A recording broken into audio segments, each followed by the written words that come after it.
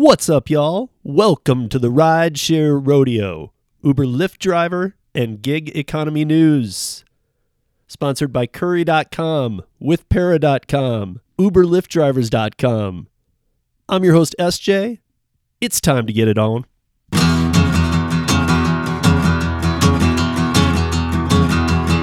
Well, midnight headlight, blinding on a rainy night, steep grade up ahead, slow me down and making no time. I gotta keep on rolling. Those are windshield wipers slapping out the tempo, breaking broken rhythm with the song on the radio. I gotta keep on rolling. Ooh, I'm driving my life away.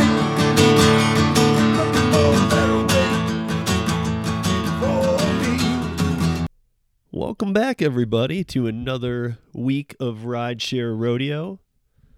This week, I am going to have Matt Lafferty, CEO, founder of Curry, on for our second interview. The first one was pretty much exactly 90 days ago when we started our partnership, my partnership with Curry. This is kind of I made a joke in the beginning of the interview, and you'll hear it, but it's kind of my 90 days in thing relating to the 60 days in, if you're familiar. But yeah, so I kind of go over what I've learned talking to drivers on the Curry platform all over the country, the roundtable itself that we did, people that I've helped onboard, people that were just getting into Curry, little issues, things like that. We talk about it all. And I tell him, I give him my grading system on the Curry app and payment and everything, my breakdown, my assessment. So, yeah, real quick, if you don't know what Curry is, Curry's a last mile delivery service. And, I don't know if I should have to plug this right now because we're going to spend a lot of time here talking about it, but the sign-up link is in the show notes. So get signed up with Curry. Make sure that you do it, add it to your arsenal of apps that you multi-app with, and hopefully you all are multi-apping. And what I'd like to say about this is we have a perfect example going on right now. So a few weeks back, DoorDash brought into play pause. And I'm sure all the Dashers out there are familiar with the pause. And it's just a horrible feature. You all know how I feel. The transparency is a must. We deserve that. We are owed that. You should see all the details of what you're about to do and how much you're about to make. There should be, especially when these companies have it. They have it. It's all packaged up and ready to show you. But instead, these companies spend extra time and money making sure to cover up that from you seeing that. Now, I have to say, it's extreme disappointment because they can't, you can't claim cherry picking anymore. All the DoorDashers that I know are between 5 and 10%, if even, of acceptance rates. So cherry picking happens every day. And it will continue to. And these companies are now trying to make it so you can't. So with DoorDash, they went to this pause method. Wasn't very well accepted. Now with Uber, we just saw something that is just one of the most horrendous things I've seen in the transparency discussion around app-based on-demand services. It purely disgusts me what Uber did. So Uber, let's call what Uber would show an Uber Eats driver approximately, 30% transparency on exact miles, where you're going, what restaurant, where you're going to take it to, where the person lives, how much the order is going to pay, and what the tip is. You're only getting about 30% of that knowledge that you need to have to be able to accept the job correctly. Now, there's Uber Eats drivers everywhere accepting all the jobs daily, and it's not like some people get 100% transparency. This 30% or maybe 40%, I'm going to call it 30 though. This 30% transparency I'm referring to should be 100, but there are people taking these orders left and right because that's what you have to do. Now that's always been a moving goalpost, and it's always been a little bit of an issue. The fact that they're never improving transparency. They're always taking more away. And it's just a horrendous thing. I wish more papers and articles would write about the truth about this. These newspapers, or many of them, I'll say, have ties to Uber and have ties to other companies, and unless it's like a labor article, we really don't get the breakdown on the transparency and how bad it is, because they might donate money to these newspapers. They might do this. That's why you always see pro Uber stuff all over whenever they want to pump something. I'm sure that is money fueled if you really do a deep dive into that and take a look. But what Uber did here is it just makes me sick. So what Uber did is they took kind of a play out of the playbook of DoorDash, what they had recently done, only they decided to make it even a little worse.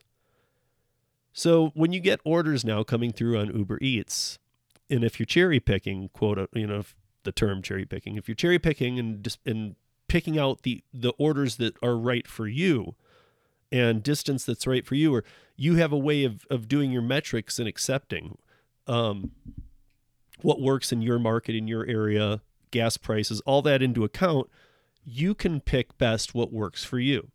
But you need some information. I think you deserve it all, but you at least need that 30%. So now, if you don't take an Uber Eats request or two, or I'm not sure exactly if that's based on how many you've done before they would put you in this timeout, as I'll call it, or not even it's timeout with DoorDash, this prison in some ways, like Uber jail, man. It's, if you don't take them, what they do is now you're not paused. You're put into a situation where you have to blindly accept 5 orders.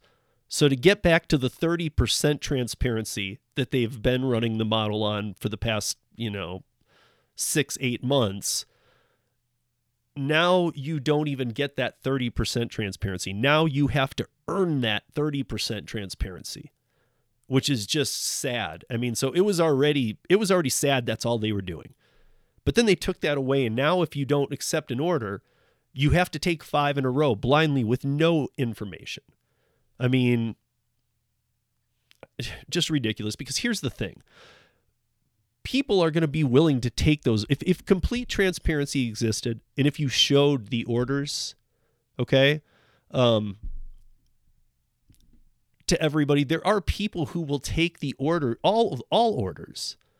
So my thing is, make it transparent. Let the people choose based on all the information, because don't worry, Uber. It's not like people are going to say, I don't want that one.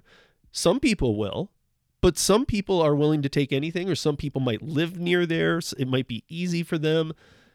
There's so many reasons why it'll still work, and why you would become such a better company in terms of how your drivers view you. And I know you really don't have a lot of care, and I do understand why this move was done, though. I've been asked this a few times, and I'm going to tell you guys what happened and what's going on.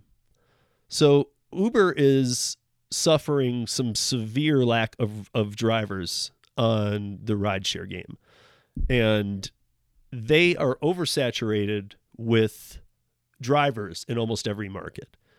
Now, pre-pandemic, that was an exact reversal. The rideshare game was oversaturated and way too many drivers, and the Uber Eats was, that game was still a bit new. So it wasn't oversaturated. However, it was. And in the respect that Uber built up exactly the same way they did the rideshare. They built up their delivery driver base, but they didn't have the business to go along with it. So the business wasn't building as quickly pre-pandemic. So if you were an Uber Eats driver, a lot of them most that I've talked to said, really from the get-go, Uber Eats wasn't doing anything. I couldn't make anything on it. So if I was working both, I was just going back to rideshare because there was nothing to be made on Uber Eats. And I heard that forever. So then when the pandemic hit, we saw everybody shift from rideshare to doing food delivery. And nobody doing rideshare, but also there was no need for rideshare because the passengers, all of us were told to stay at home, be locked down. So even there was no passengers to take. So there was really no reason to be on the app. But now they need to repopulate the driver app, and they're not onboarding drivers like they used to. And they're not recaptivating the drivers who pivoted out of rideshare to go to delivery. And I know that a lot of people think, well, there's no money in the rideshare game anymore.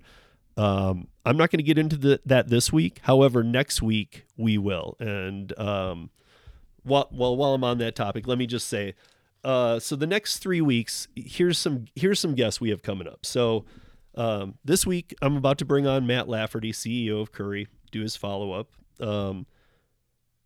Next Tuesday, November 30th, I have Sergio Avidian, who is a veteran rideshare driver like myself. Just like myself, he's done 30,000 plus rides on Lyft and Uber, and he's also the lead contributor to the Rideshare Guys blog, writing articles. So, very interesting story. And Sergio and Harry's way that they came into meeting and stuff is a very interesting story. And I think that actually a lot of you will really like that story. It's pretty interesting. And it's pretty interesting how they came together, even though they did not see anything eye to eye. So catch that episode next week for sure. Sergio and I have a very good discussion, and I think you guys are going to love it. December 7th, first of all, on December 7th, I will be announcing the new format for doing some live casting, and as well for keeping Tuesday in place with the Tuesday drop. So I'll be able to reveal to you guys how everything's going to work at that time. That will be the date. I already know it. I just want to have everything in place for about, at least like 4 to 6 weeks booked out on everything before I for sure commit to that in stone and tell you guys something. So I will wait, and on the 7th, that will be revealed. On the 7th, we also have Matt Spoke with Moves Financial. So we'll be talking with him about a lot of things, actually. And on December 14th, we have Karen Anderson. Now, Karen is an expert in all things AB5. So she runs the biggest Facebook group for pro independent contractors, and she is a force to be reckoned with when it comes to knowledge. She actually is at the tip of her fingertips. You could ask her a question on AB5 and she can produce it. So it's pretty amazing what she knows. And since I've done all the pieces, on the did I say pro? I meant anti-AB5. Sorry about that. But I have, I've done all my pieces this year. I've done all the Yes AB5. I've had Willie Solis, Gig Worker Collective, Vina Dubal, all the big names that are for AB5 I've had on the podcast this year. And I've also had Lisa Rothstein, Gail Gordon. I'm going to be having Karen Anderson and looking into one other person too, potentially in the new year. As you guys will learn actually in this interview that I'm about to do, because Matt offered something very generous of him. And we'll hope that happens too. But Karen is going to help me close out the year with an AB5 discussion. So it's going to be very interesting. And you guys will all want to be a part of that. So make sure to tune in. And then we've also got some bonus episodes coming up on the podcast, one of which is Delivering with Ellen. That actually premiered on YouTube last night. So because it'll be a bonus podcast, it's already up on YouTube if you want to watch it on the Rideshare Rodeo YouTube channel. And make sure when you go to that channel to subscribe to it. I'm trying to build up that base a little bit. It's so crazy that our following for the podcast is so huge, and I'm just getting around to building the YouTube out. And yeah, I mean, just hit us up with the subscribe. We've got some great content up there already.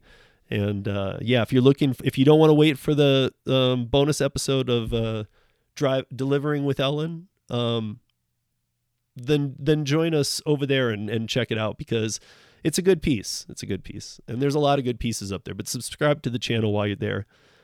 But that's as far as I'll read out. I do have some other guests listed here, but on December 7th, I'm going to go over a lot, and we'll put a lot of information out there for everybody. So we will be dialed going into the new year. So,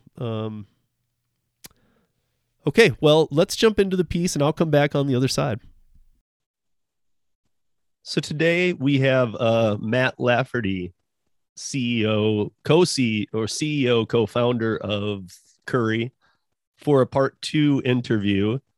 This is now 90 days later since the first one. And Matt, welcome back. Hey, thanks for having me. Yeah. Matt is just waking up. I mean, we all are, or I am too, but Matt's an hour behind me. So he's just waking up, and I know he's been extremely busy lately. Hopefully we'll get into some of why. I'm only on a half a cup of coffee, so give me another 1.5. I'll be there. Okay. Fully. All right. So I was asking Matt before the show, and he hadn't heard of this show. I'm pretty sure a lot of people will have, because it is in like the top Netflix picks. I don't know why I completely had a junk out session on it and watched an entire season. I haven't done that since like the beginning of COVID, when we were really locked down, and it was kind of funny, but somehow I got stuck into 60 Days In season 3, and I'd never even seen any of them. And so I'm calling this 90 Days In, because it's been literally 90 days since I had Matt last on the show. And you know, I have been dissecting the Curry platform over the last 90 days, from hot shot to routes, talking with drivers, both new and veteran, getting to know the Curry team, earnings. The driver roundtable was a big help. And I can honestly still endorse Curry as one of the only fully transparent companies in the gig app realm in relation to pay and upfront trip details. So in my book, that's an A+, Matt. You did a good job. Hey, I appreciate it. For those not viewing, I smiled. Appreciate that. Yeah, no problem. Well, I mean, thank you. We appreciate that. You know, you have no idea. I mean, or maybe you do, you know, but you have no idea how many of these companies, I mean, you know, it's going on, but I don't think you've like had to be in that space to have to deal with this crap that most of them put out there for us. Yeah, no, it's super important. Like, I think a lot of companies over-index on, you know, the customer versus the driver, but like, honestly, drivers are what make your business, right? So it's absolutely super important to be transparent and to communicate, because they represent what you do. I mean, so you know, that's, everyone's doing each other a solid. So well, and there's no reason not to be. That's how I see it. There's no reason. Why would you not be? You're just going to piss people off if you're not. Yeah, I mean, there's no other way around it. People are either going to be like, cool, that did what I thought, or they're just going to be mad if you're not being transparent. And they all do different transparency tricks. But the worst trick that I don't like, and they can say that the algorithm doesn't do this, but I know for a fact now it does. I've talked with enough people on all the apps. When they onboard you, the first couple days or week you work, you're killing it. You're on fire. You're getting the best orders. You can, like Instacart, for instance, who I think right now is one of the worst at taking from their workers. But when they onboard you, you get these great, what's called batches. You get these great batches. So they may, it's, you know, it really, I don't think the algorithm works the same as it does for people a month in as for the first couple of weeks. And I will fight that with any of those big companies.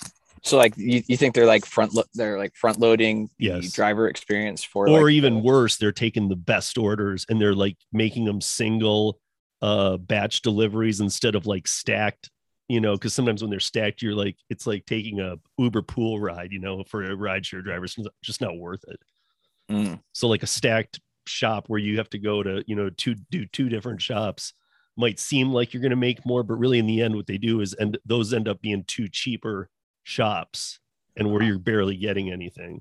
And the transparency is, it might as well be nothing.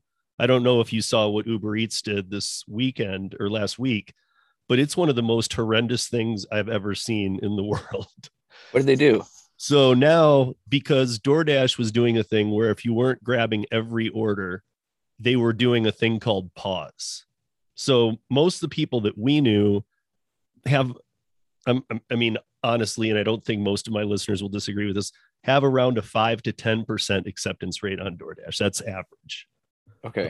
So it's pretty low. But so, you can call it cherry picking or what you want, but DoorDash a couple weeks back moved to a model where now if you're doing that, they put you in what's called pause, or think of it as timeout. Hey, you take a 30-minute timeout. Well, and then think if you want to be taking all these orders or not. So unless you're taking them all, which they've never done because they can't, because we're not employees, can't shove them down our throats. So they're trying these new techniques. Well, Uber decided to step up that game and even be worse if that's possible. And they said, so Uber shows you very little upfront.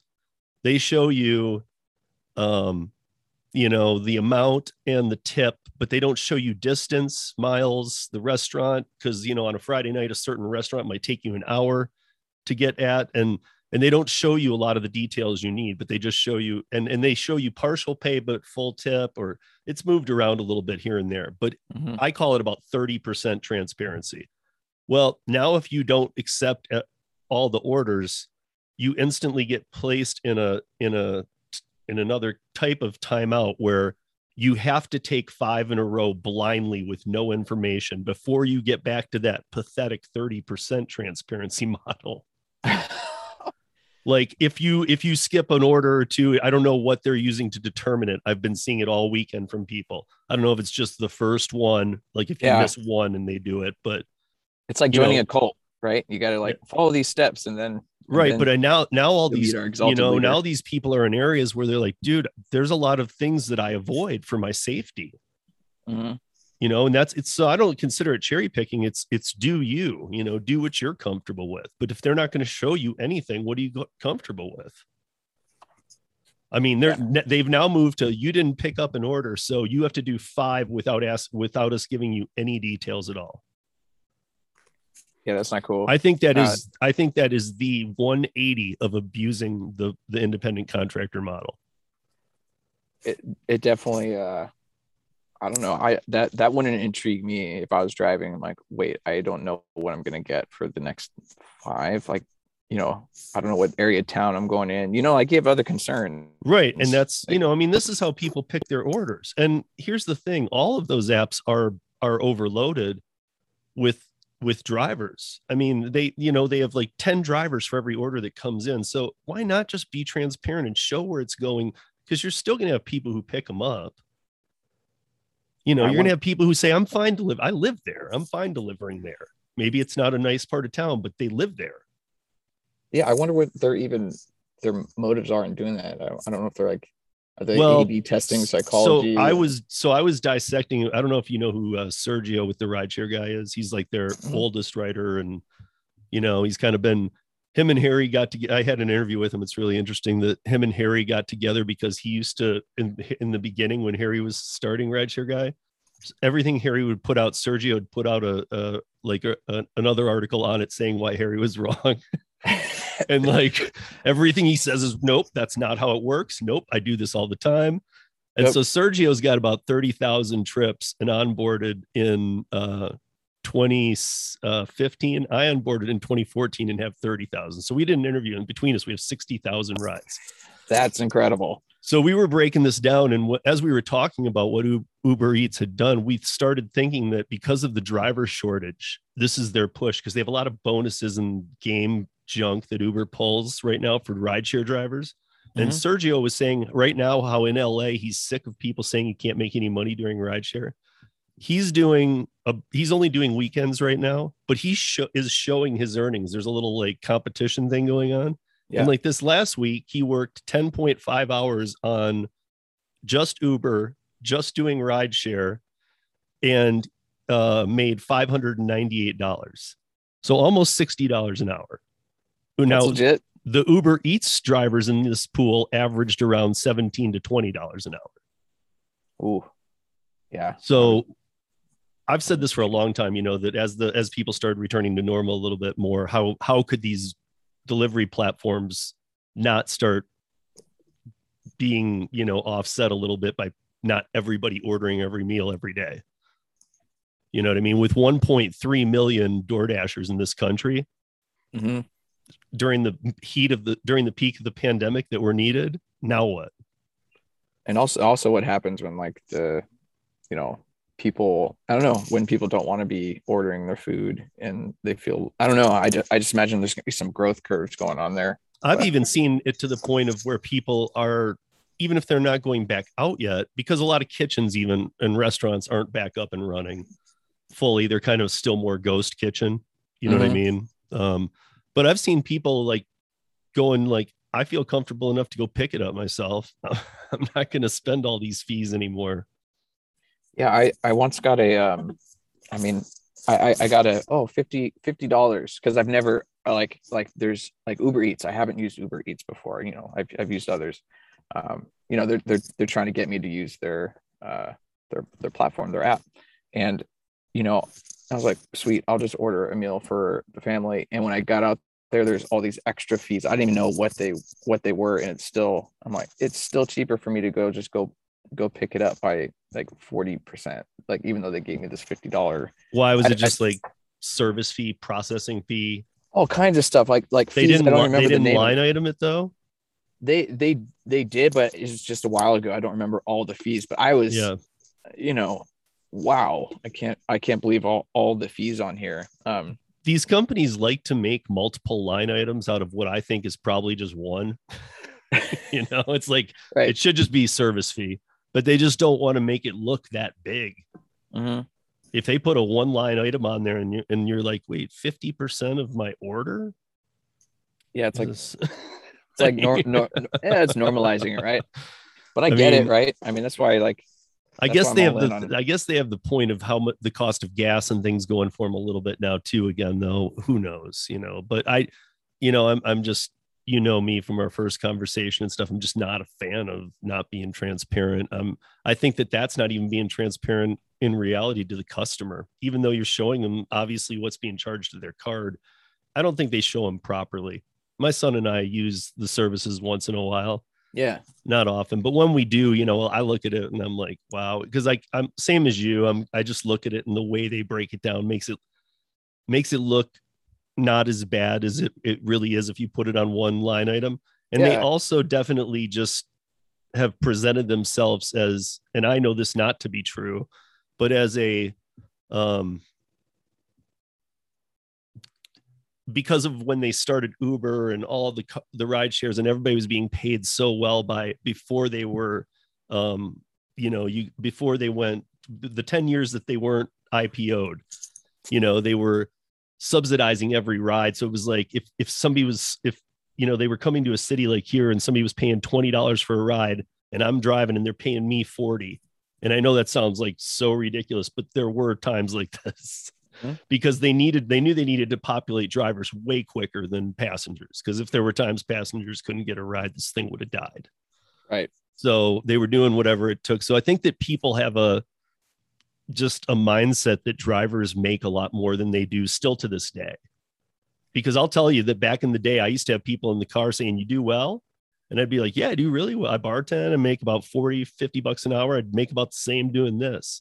And I think that got into a lot of people's heads and is just kind of stuck. Like, oddly enough, as it is, you and I who know differently, I think that a lot of passengers and people who use these services think their drivers and people are taken care of. I mean, to you and I, it sounds crazy, but I don't think that people follow that deep of tech news to see how badly they are paid. Yeah. And also just like, I think I think customers actually want to see like more transparently, hey, your driver is making this, and then if they were like calibrated like to the hour, I mean that'd be sort of cool. Well, maybe drivers would want more privacy. I'm not sure, but like just to make sure that like the driver or the service that you're using, like, hey, the driver really is taken care of and doing well. So yeah, I mean, they'll never show. I mean, if they showed what they paid the driver or what the driver took on an order, yeah. Well, there might be privacy concerns too, or like the driver. I would sign away my privacy on that one, since I know Uber already sells my data on a daily basis and like mass packets to like all around the world to companies. I would be horrified to know which ones they are. Yeah. Who knows? I'm on so many mailing lists. It's ridiculous. Like, I go through a ritual every morning, like unsubscribe. Yeah.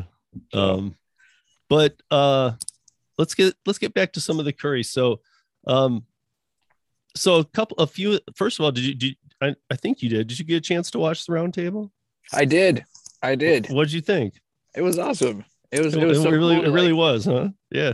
I felt like it's like being a fly on the wall, and I like sometimes, it hits me every once in a while. I'm like, man, there is so much movement, around the nation, like happening because of Curry and this, this company, and it's a cool feeling. And then you get to be a fly on the wall of like, deliveries that have happened in the past, and then see the faces behind that and using the platform. It's cool. Anyway, it was great. I really enjoyed it. Thanks, man. I thought it was too, man. I thought, I'd been having fun digging in this whole time, then we had it, and all these people were super great and interesting, and Alice and whoever else, I'm not sure who else helped me put that together, but the people were perfect. A couple people we had to juggle and get some other people in there, but I think we represented the country pretty well too. Good. We had Connecticut, we had, Washington State, we, I don't know, we had Oregon, we had Colorado, and it was, I don't know. I just think that it was in Jersey. We had it represented pretty well, and different types of drivers too. So I think that one thing people took away, who they definitely had been emailing me after the roundtable, was they're like, wait a minute, do you get paid more for having bigger trucks? And I'm like, do the math, dude. Of course you do. I'm like, the bigger the truck you got, if you just took the car that you do all your other gig work in, whatever it might be, and you put that as your curry car, yes, you can still get some orders. But if you put in the pickup truck that you have in the driveway, you're going to get better and more orders. Yeah. You're able to move more. Right. It opens up that weight spectrum wise of availability. Too. I mean, a lot of trucks can handle a lot more weight too. So there's a lot of factors that go in here, but even the people who are just hot shots, do well. The only one thing that I did have was that, and it seemed to come out in the roundtable too, was the onboarding, and just meaning like too many, you know what I mean? For hotshot people anyway. Yeah. Yeah, that's always something we're trying to like calibrate and dial in, and not do incorrectly like perceived demand in that area. So, and I understand. I think it's great. You have to have enough people to do it. Yeah, that's a fact. I mean, like, so if you to the listeners, if they pick up an account in a new city, although I don't even know if there is new cities for Curry, you guys are almost everywhere, or everywhere I've asked drivers, and then they're like, I'm not getting any, and I have it on, and I'm like, just give it time, man. I don't know the exact logistics of why, but soon they will start coming in. They're like, dude, I'm telling you, not one. And then like a lot of times, like the next day after I talked to him, it was almost like, it like freedom of the curse or something. They would call me back and go, dude, I just got like 2. And like I had one guy in Akron say, did you like call people there and make this happen? I'm like, you just have to talk about it. It's like build it and they will come type of vibe, But what I do say to the listeners about the onboarding is that, like the people Matt has in charge of that, and look at how bad all the other companies do at this. And you really got to think, well, they're not, you can't say they're doing like a bad job, because like here in Denver, I can say there's a lot of drivers here. There's a lot of competition to grab hotshot routes, but they're all worth it. So it's like, I'm going for them.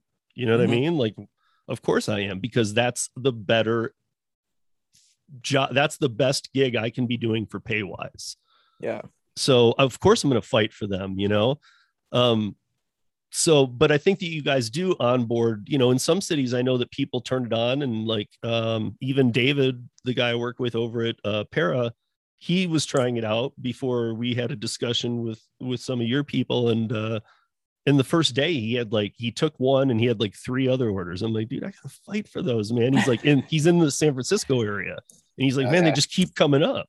Yeah. Well, we've been like, historically have been in San Francisco like longer than, you know, a lot of the other rollouts. So yeah. And it was a specific company to Go something, or that you guys work with up there.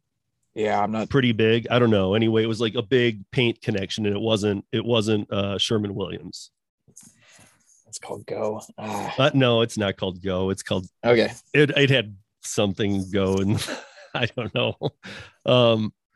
But the one thing that I think that I learned from meeting a lot of the team and talking to even some of the higher ups at Curry, which has been really enlightening to me, is everybody's not happy with the method of selecting drivers, not just the drivers, but even like the team. I know that everybody wants this to be differently, but I mean, logistically, I know how hard it is to do anything but the round robin method. But it is weird, you know, when you select, I want this ride, and like, I know like when I do it, like, oh, I didn't get that one. It'll take me to the app and it's got the yellow, and I'll put mark interested. And I'm like, okay, cool. But then there's the times I do get them and I'm like, sweet. And then it puts me into that 30-second pool. Right. Where you're waiting for the accept. Yeah. And that is a little frustrating, I know, to drivers. Okay. Because I'm taking notes right now. Well, and so who did we talk to? Was it Ryan? Is it Ryan with Curry? What's his role again? Right. I'd honestly have to look up who you spoke with. It wasn't Ryan. We did a meeting with the Para team and you guys, and it was Alice, 3 of us from Para, and I can tell you right now. Was it Brian? No.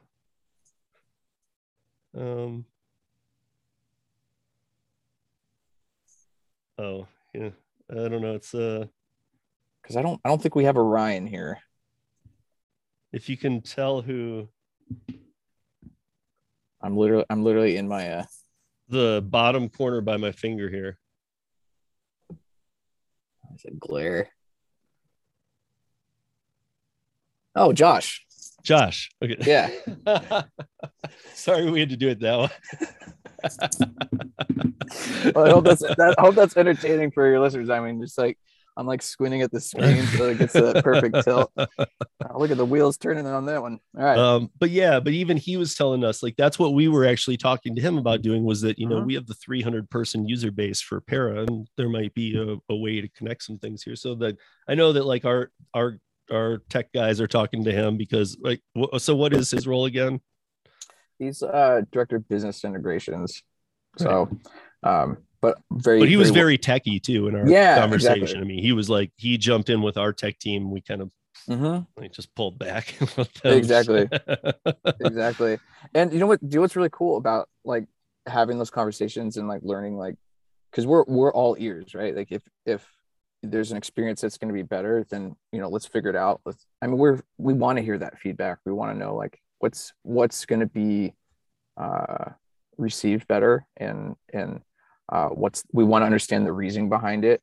I also think it's really good to know that like assumed intentions, right? Like we don't have an intention to frustrate or create friction with the driver. Like we were coming from like an empathetic and actually like fellow entrepreneurial type of mindset, right? A gig driver, like entrepreneurial, like fate is in your hands, like, you know, handling business.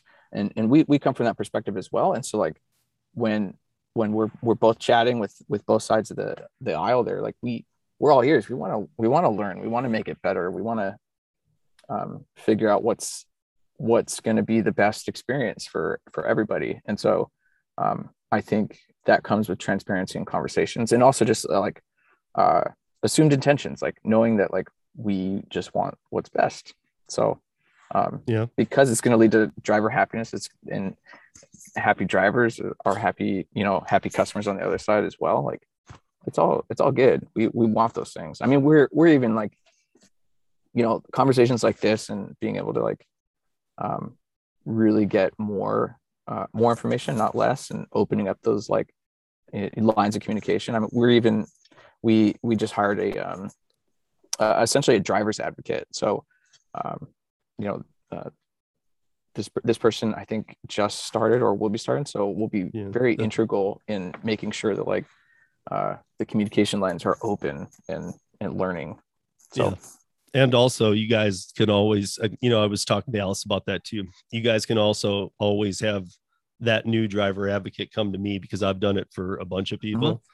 So I told Alice, I'm a resource to that person too, if they need anything, because it can get messy and it can get ugly with some of these people. You know what I mean? Just where you go home with an email in your head or something where somebody's just not shutting up. And I mean, sorry, listeners.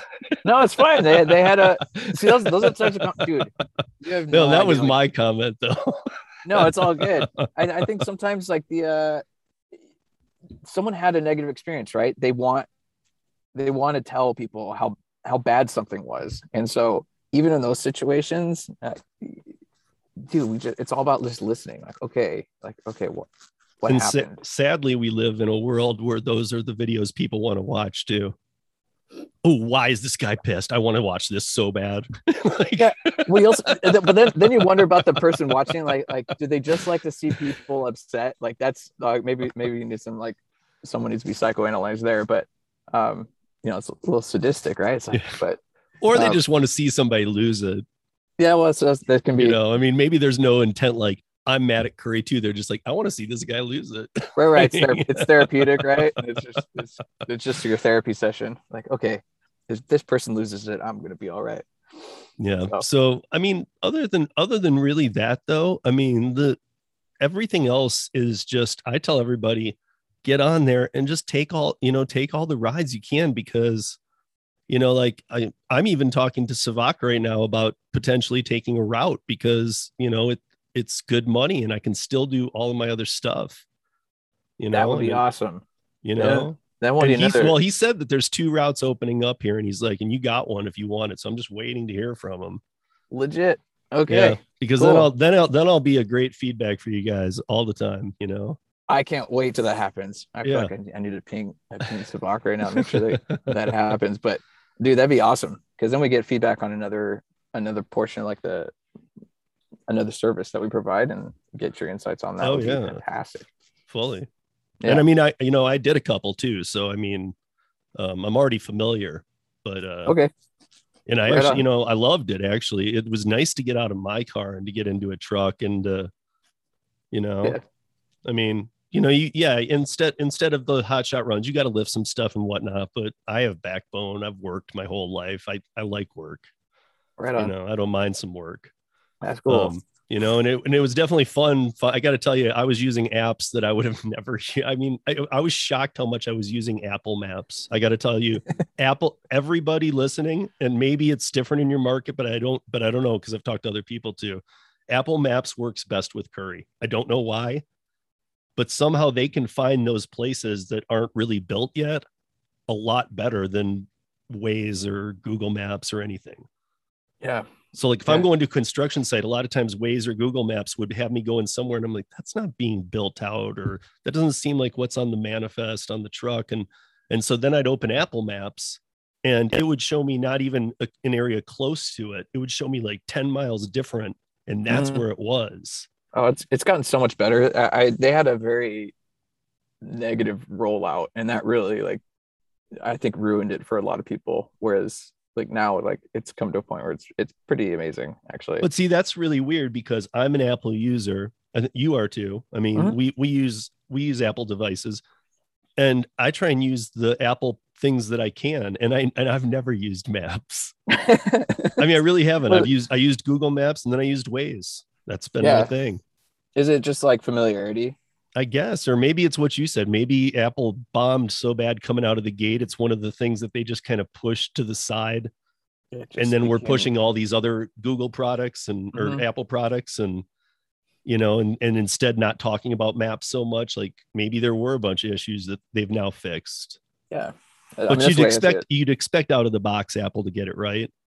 Right. Yeah, so there's a lot more disappointment when that thing came out. So yeah, but I mean now I will tell Curry drivers, and I learned it from a Curry driver. I wouldn't have even known to do this except for another Curry driver. That he was like, dude, use Apple Maps, don't use Google Maps. I'm like, I don't use Google Maps anymore. I use Waze. He goes, well, that's not going to help you either.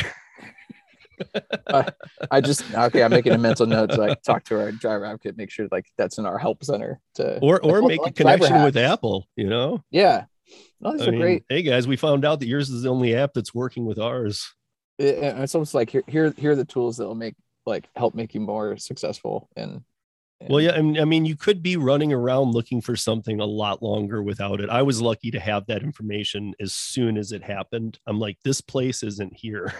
And the guy I did a ride along with on a route the first time, and then the second time was just me.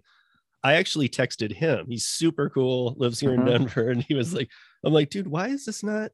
He's like, I didn't tell you that when I had you on my route last week with me, that I only use Apple Maps.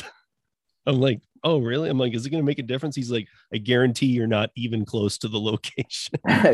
Was it one of those destinations that was sort of like new construction? Yeah, it was the whole area was a new construction. Yeah, a lot of those, I'm not sure what you were delivering for that one, but typically a lot of those routes end up being something that's like waterworks. I think it was like, I was going to say, I think it was like 6 toilets. Yeah. So, maybe it's a new, I don't know, new apartment complex or housing. No, it's a whole housing development. Yeah. It's huge. Cool. But I mean, but the problem is where the other mapping had me going, not only was it not taking me there, it had me, because a lot of street names in Denver, like many cities, repeat: street, avenue, place. You might have the same 3 names.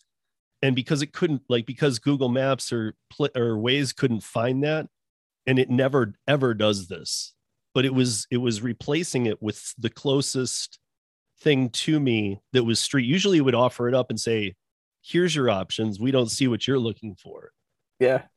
But it wasn't. It was like, it was saying, and it was going, doing the, and then it was going to it. And it's like, here's your place. I'm like, okay. And then I would get there and luckily I got turned on to it quick. So the first time I was like on, Stratton Street instead of Stratton Avenue, and Stratton Streets in Arvada, and the other one was in Golden. So, I was like 9 miles from where I needed to be. That's pretty far off. I'm sorry that happened. And I'm like looking around, like, where am I? This doesn't look like a place I needed to stop and drop 6 toilets. I don't see this. Were the toilets like those really like amazing ones where there's a ton of buttons on the side? Like, dude. Oh, I don't know. They were boxed. They were boxed. Okay. Yeah. Sometimes you can just tell, like, oh man, that is a fancy toilet. I would imagine they are, because the place, this area out past Golden that's being developed is like foothills. Okay. Right on the foothills of the Rockies. And it's pretty amazing scenery, and it's very expensive out that way. So I'm imagining these are going to be $750 to $1 million homes. Yeah, I thought about to say $1 million toilets. And man, that's incredible. Right. I've actually delivered a couple of toilets myself. One to Charlie Sheen's house. That was quite an adventure. Yeah, for real. And we were first starting out.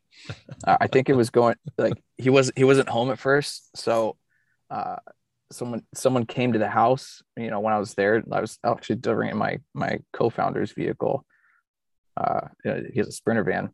And so then I drove around the corner, and it ended up being Charlie Sheen's mom. And she lives around the corner from him. And then he ends up coming up later to the house, just pretending, all right, I'm going to play it cool. I don't, Was this during you don't want to take, I didn't want to take, no, it was after. Okay. This is like, gosh, this was probably 2019, early. And so now we have Charlie Sheen Day here at Curry. We celebrate it annually. It's on the calendar. So when one of the times I was talking with Savak, he was telling me about we were just chatting and got a little far into a conversation about a new model integration, more trucking and logistics, longer interstate hauling, which oddly you and I talked about the first time you were on, and you're like, we're not there. And I remember you putting the caveat yet. And now, from what I talked with Savak about, it sounds like maybe you are there or very closely creeping up on this. Yeah, there's some focus on it right now. Still not to say like, hey, this is no, but is there? I mean, is there any portion? I mean, is it interstate trucking? Is there any portion of that can be talked about, or not really? It's I would say it's less focused on lanes, where there's these like predetermined lanes and just running all the time, where we found it a very interesting sweet spot with like even those types of trucks that are sort of smaller radius. There's a huge demand for like smaller versions of like a lot of interstate travel where it's super long distance. So we know the demand's there, especially for our customers. Well, the trucking demand period is there. I mean, no joke. I mean, that's legit. I've told my listeners, even if you want to, I mean, we did an episode on trucking, because I do a live radio show on the trucking radio station out of Houston every week. That's awesome. Those guys have me on because a lot of truckers part-time rideshare. So I do a show called Rideshare Nation. But the rest of the week it's truckers, radio, news, weather, interstates that are closed, music, shows, and then just Friday nights it's me. Okay, where can I find this? I'm going to put this in. Can you text it to me or call? something? It's a call-in show too. Okay, rad. That's right up my alley. That's right up my alley. So I better get some links after this. Well, it's real easy. It's tncradio.live. Awesome. In Houston, they actually have a setting too, but perfect. But it's from 4 to 6 Pacific every Friday, 5 to 7 Mountain. Cool. All right. But yeah, like it's it's blurry. Oh, the stupid blur function. I put in front of my face. Oh gosh, this is just a train wreck. Hold on, I'll send you a screenshot. Yeah. I think I found it. Yeah, but they so and I'll send it to you anyway, but they so when you get to the landing page, if you just scroll down a little, it has play whatever's going live. But it's interesting to me too, because when I do that show, I have never done a radio show before. So like I actually have to okay, when we come back, we're gonna and it's just weird to me. I have to take all these breaks.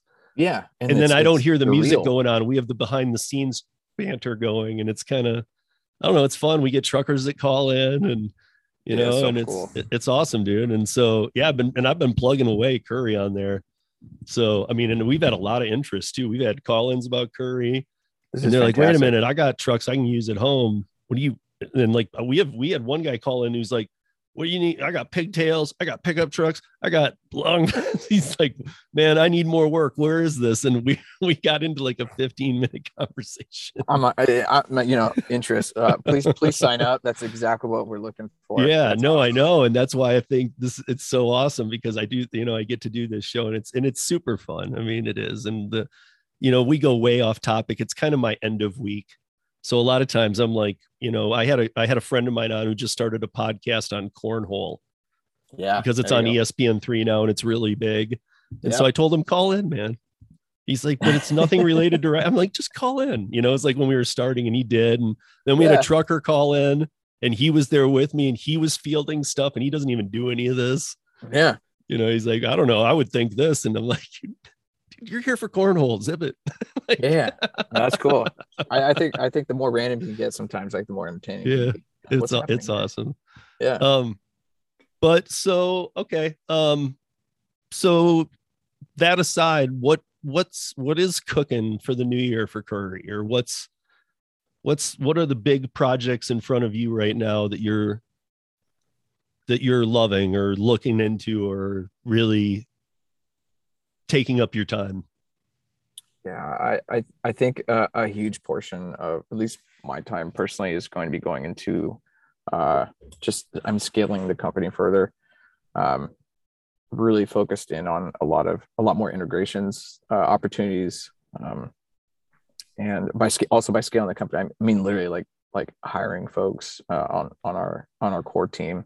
We'll just be growing quite a bit here over the next year. So That's awesome. we're very excited, and with all that comes all these different priorities that are on our roadmap. We'll be able to prioritize them sooner, quicker, and look at more holistic, and being able to throw more people power at it is going to really help the product and the service. And I don't know that your on both support, sides. like, I don't know that support is something that you're lacking right now, though, at all. In fact, your support team's pretty quick. Oh no, they've been great, but when I mean, we're really looking, great. yeah, it's awesome. I'm like, I I mean don't like want to, that's something I don't want to hear from anybody. I seriously don't. If I hear from anybody that Curry's support sucked, I would tell them, I know that you just had a bad experience, because I know that you want to have bad experience with customer service, use Uber or any of those, yeah, and deal with Indonesia. Tell me how that goes. yeah, exactly. So I think but support in relation, like once we get more, increased demand that we're fulfilling, we're going to need to be able to scale up the team, not in tandem, but like in a sublinear fashion where, our tech and human capacity is running um, in a healthy fashion. So as we scale, because that's important as you grow. So I'm just really excited, man. Like this is going to be a very stellar year for Curry next 12 months. So Awesome. Yeah, I don't see how it couldn't be. And I mean, I know you and I talked about this the first time that, I asked you how the pandemic affected you. And right as the words came out of my mouth, I realized, man, it probably affected you great, to be honest, because, that all those services were so needed that you weren't one of the companies who really got beat up in that. It helped. And you were yeah, like, we there's some did pretty tailwinds. good through the pandemic, but I feel like now you're still in a position where what you do is going to matter a lot, Mm, because we talk about the supply chain, and I know there's a lot of union issues in California. I don't know, I know you've been busy, super busy, but I don't know if even Alice has told you or whatnot, but I've been really taking on the AB5 thing to the point I've had everybody on, top tier people. red. And me, I'm an independent contractor. I have to be one. I juggle too many things. So I'm like, I will. And now what I know, I'm disgusted. I mean, Mm, I had last year, I had some people on. I had a person on, Gail Gordon, for a follow up this year, who owns a nonprofit opera house and in LA, and she's having to close down because of AB5. Her story is it just breaks my heart. So I've been fighting it a lot. But then I find out all these docks are in California, like they're all, union run, and they're stopping independent truckers under the Dynamex ruling that they can't go down there and just work. And the independent contractor drivers are the best truckers out there, because they're the ones who know the game, bought their own truck, know what they're doing. I don't want to diss on unions, even though I'm not a fan of them, mm. but I mean, I do know from personal experience from growing up in Michigan, having a lot of family members who worked unions. I'm not going to call them lazy, but there can be a tendency to not get the workload done in a day. Yeah, there could be also some there can be bureaucratic Right. There could be a phone issues. call that says, "Hey, don't do anything for the next 3 hours." My You yeah, know, and and it's like we're working out some stuff. It's like, all right, and they're just all kicking back there. And I'm not, again, it's not a laziness thing. It's that once you're in a union, it's they tell you what you do. I mean, that's the thing that I don't think a lot of people really realize is, like, you when you get the pitch from a union, it sounds good maybe to some, mhm. but they aren't obviously going to ever tell you about the bad, which is you just lost all of your autonomy. Yeah, I've actually been a part of a couple of unions. I was in right when I was a like fairly young teenager. I worked at Vaughn's, so I joined. You're told to join the union, so I did that. I actually had someone tell me not to, like this, and this is true story. I'm not bagging the bag. I was literally told uh by some folks in there, like, hey, you're working too hard, and we need you to slow down. Literally told me that. I've actually had many people it. tell me that on the podcast. Even Yeah, whenever I talk about unions, and these aren't the AB5 people. These are people like you who I have on who are like, I've worked union job, man, and I actually have been like scolded for busting my tail. I was, yeah, it was weird. It was off-putting, and even as like a teenager, that wasn't right. What a bad value to teach you. It wasn't my vibe. I left. I was like, okay, But I'm a lot of teenagers might have stuck around, and now you're being taught, dude, don't work hard. Yeah, that's not my mindset. My dad, like ex-Marine, like self-made, like entrepreneur, and right. So like, yeah.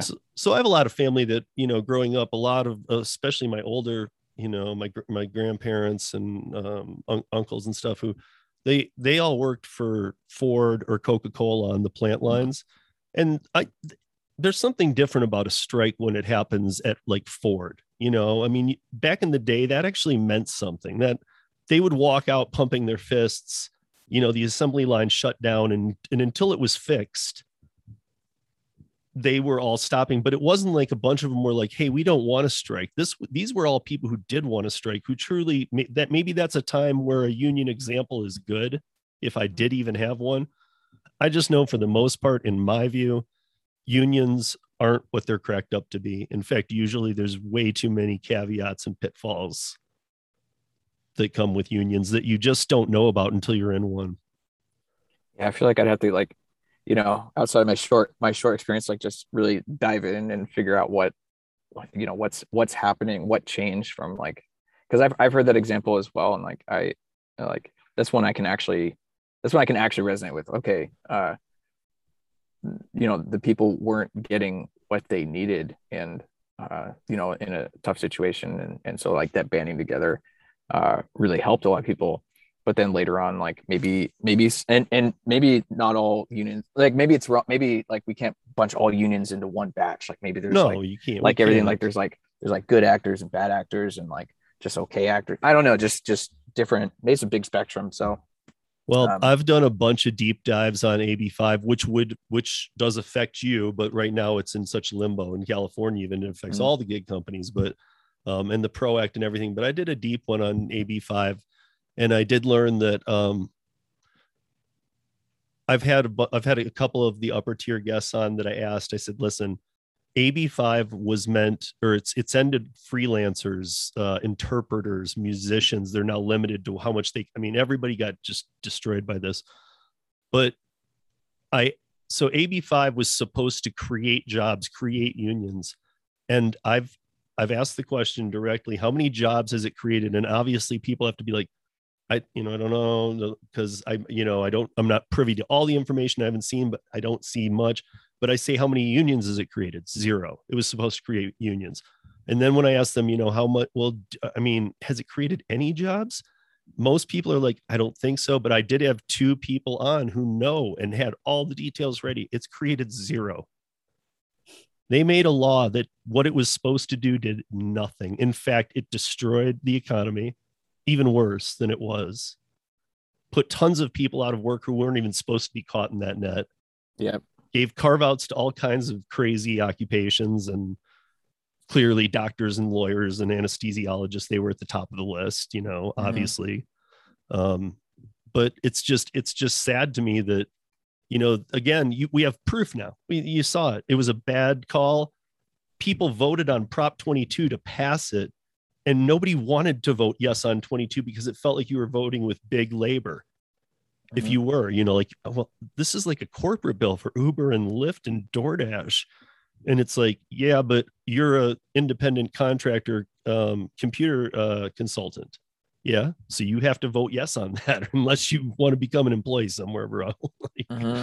And so a lot of people did vote. And then they find out that now they're contesting Prop 22, saying it went against the California Constitution. And I'm like, how do a 500 lawyers not see that this was against the California Constitution before it even went? Yep. I mean, how did your 250 lawyers on either side not go, wait a minute, this proposition is worded against the California Constitution?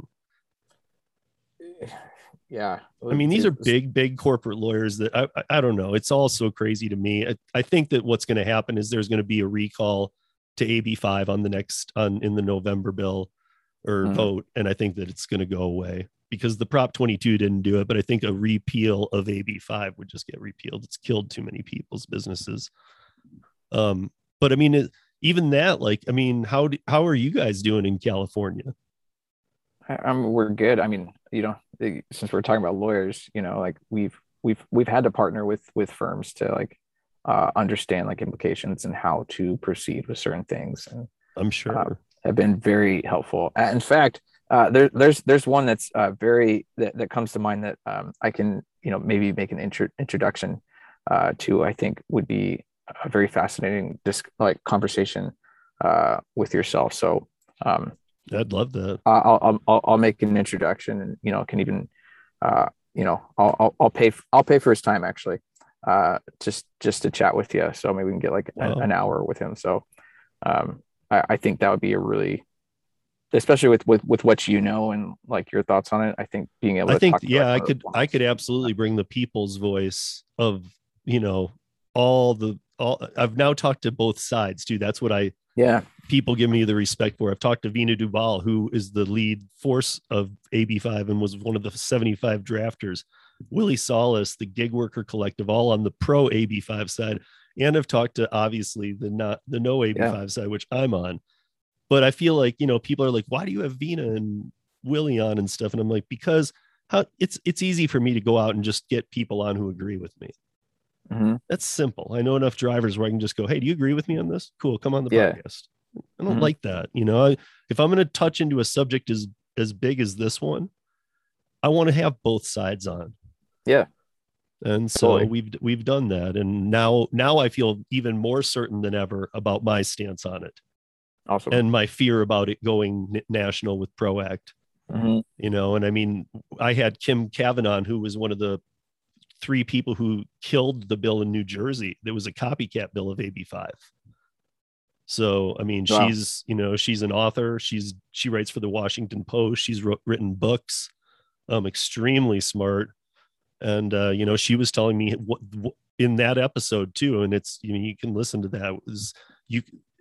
She explains what they had to do this. I mean, it wasn't just letters and stuff. It was showing up at things unannounced and like forcing themselves to be heard and realizing there was a whole group, a community of people that were all in different sectors who were going to be affected by this. So, but yeah, I would love that. I mean, I always love the opportunity to get to talk to anybody who really has knowledge on it. Too many people don't, and they talk about it.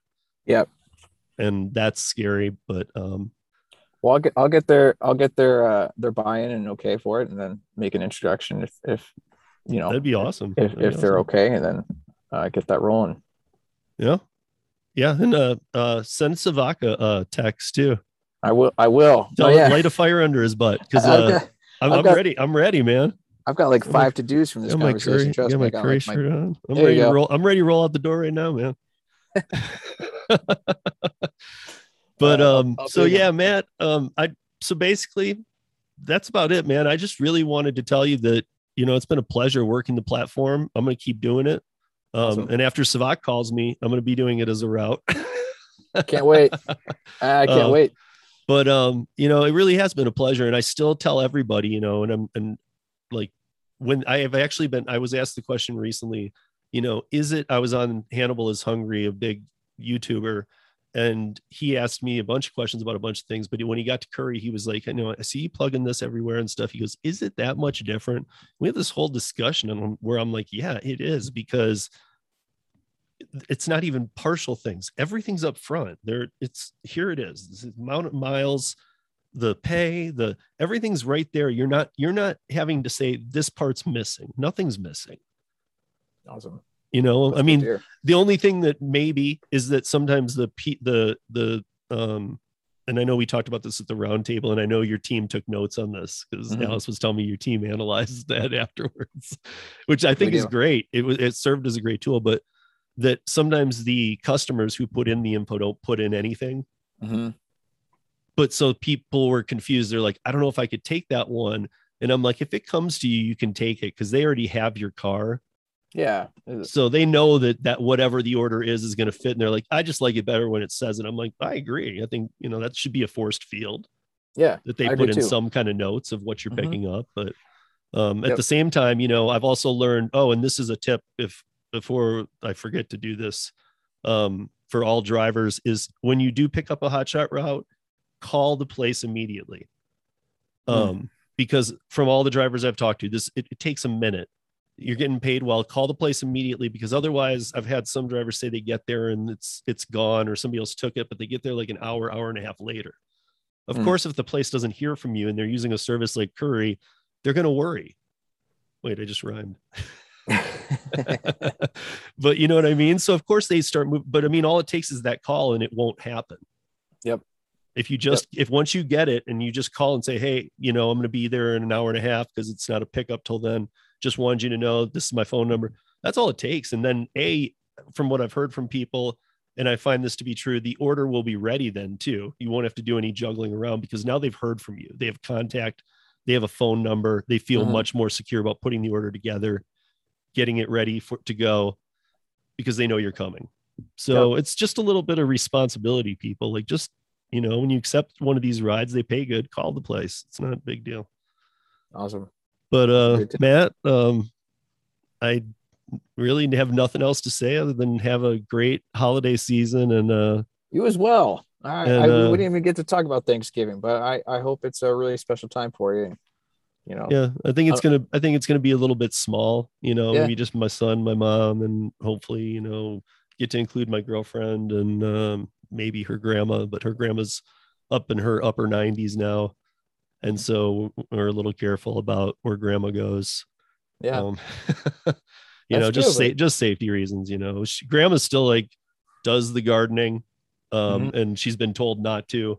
And so she'll yell at people out there like, don't do that, do this. And like, and these aren't right. And, she's been doing it for like 40 years. So she's very, she knows what she wants. That's exactly who I'd rather be gardening around. Like, just give me some direction here. All right. I know exactly what you need. So, yeah. But I do hope the best of holiday seasons to you. And I know I'll hear from Savak like today, since you'll exactly. Guys, but thank you for the opportunity, and really, like, guys, get signed up for Curry. The link's always in my show notes, and just get signed up and try it. Everybody signs up for all these other apps anyway. Like, why shouldn't this be one in your arsenal when it pays the best and is the most transparent? Awesome. That's what I say. Because it's another thing that people don't know. You don't have to have it running all the time like other apps. I like, at first I didn't like that, having to leave the always location on, but now I don't care because I don't have to leave the app open. Yeah. So it's like, I'd almost rather do that, because that way I see them come down as soon as they do. I mean, it's not like being on the app's going to get it any quicker. So it's actually one less thing you're actually needing to have open. Yeah, you can be notified of stuff that's available. So, but Matt, happy Thanksgiving, or Merry Christmas, Happy New Year, Kwanzaa, whatever you celebrate. Same to you. hope it's good, and enjoy the time with the family. All right, and we'll stay in touch, and have a great day. All right, bye. All right, everybody. So that was Matt Lafferty. Get on Curry, people. Get on it. Come on, it's easy. Go to my show notes. Click the link to sign up for Curry. Just do it. Put it in your bag of apps, okay? Because even if you don't do it right now out of the gate, get signed up. Get on the platform so that you are in the mix and ready to do it when you can. Or just leave it on in the background. See what happens. You might find yourself very surprised. And that's where I'll leave it. And with that, I want to wish everybody a very happy Thanksgiving. I hope everybody has a wonderful week and get some downtime. I know I've been going crazy, running rampant, doing interviews, doing the radio show, doing other interviews, doing work, doing this, that, the other. I mean, it's just been nuts. And I've actually brought a little bit of that upon myself, though, because I fell a little bit behind in guests when I got sick there for a couple weeks. Now I'm all caught up, and I've actually got a little bit of an arsenal here, so of some interviews backed up. So it's pretty good, and I'm feeling good about it. But All of the new details, again, December 7th. Next week is a week you don't want to miss. The Sergio conversation is something all gig workers should hear. And after that, December 7th, we will be giving away all the new layout of uberlyftdrivers.com, ridesharerodeo.com. Again, the Tuesday drops of the regular podcast will not be affected. This will be the same thing that it always has, just adding a little more spice. That's it, by doing some live casts. So anyway, join us always on Rideshare Rodeo. Drops every Tuesday, and watch for some bonus episodes coming out over the holidays. I'm trying to get some drivers and some other people in the industry into the recordings and get some bonus episodes out. So we're just trying to do some fun stuff too. But that said, go out, have an awesome week. Do something fun for Thanksgiving, and small, big, large, it doesn't matter. Just go do something that you're happy with. And try and spin some good into this crazy world. And every time I say that, it's a week later and it's a crazier world. So everybody be safe out there. Be good to each other. And we'll see you back here next week on Rodeo. Peace.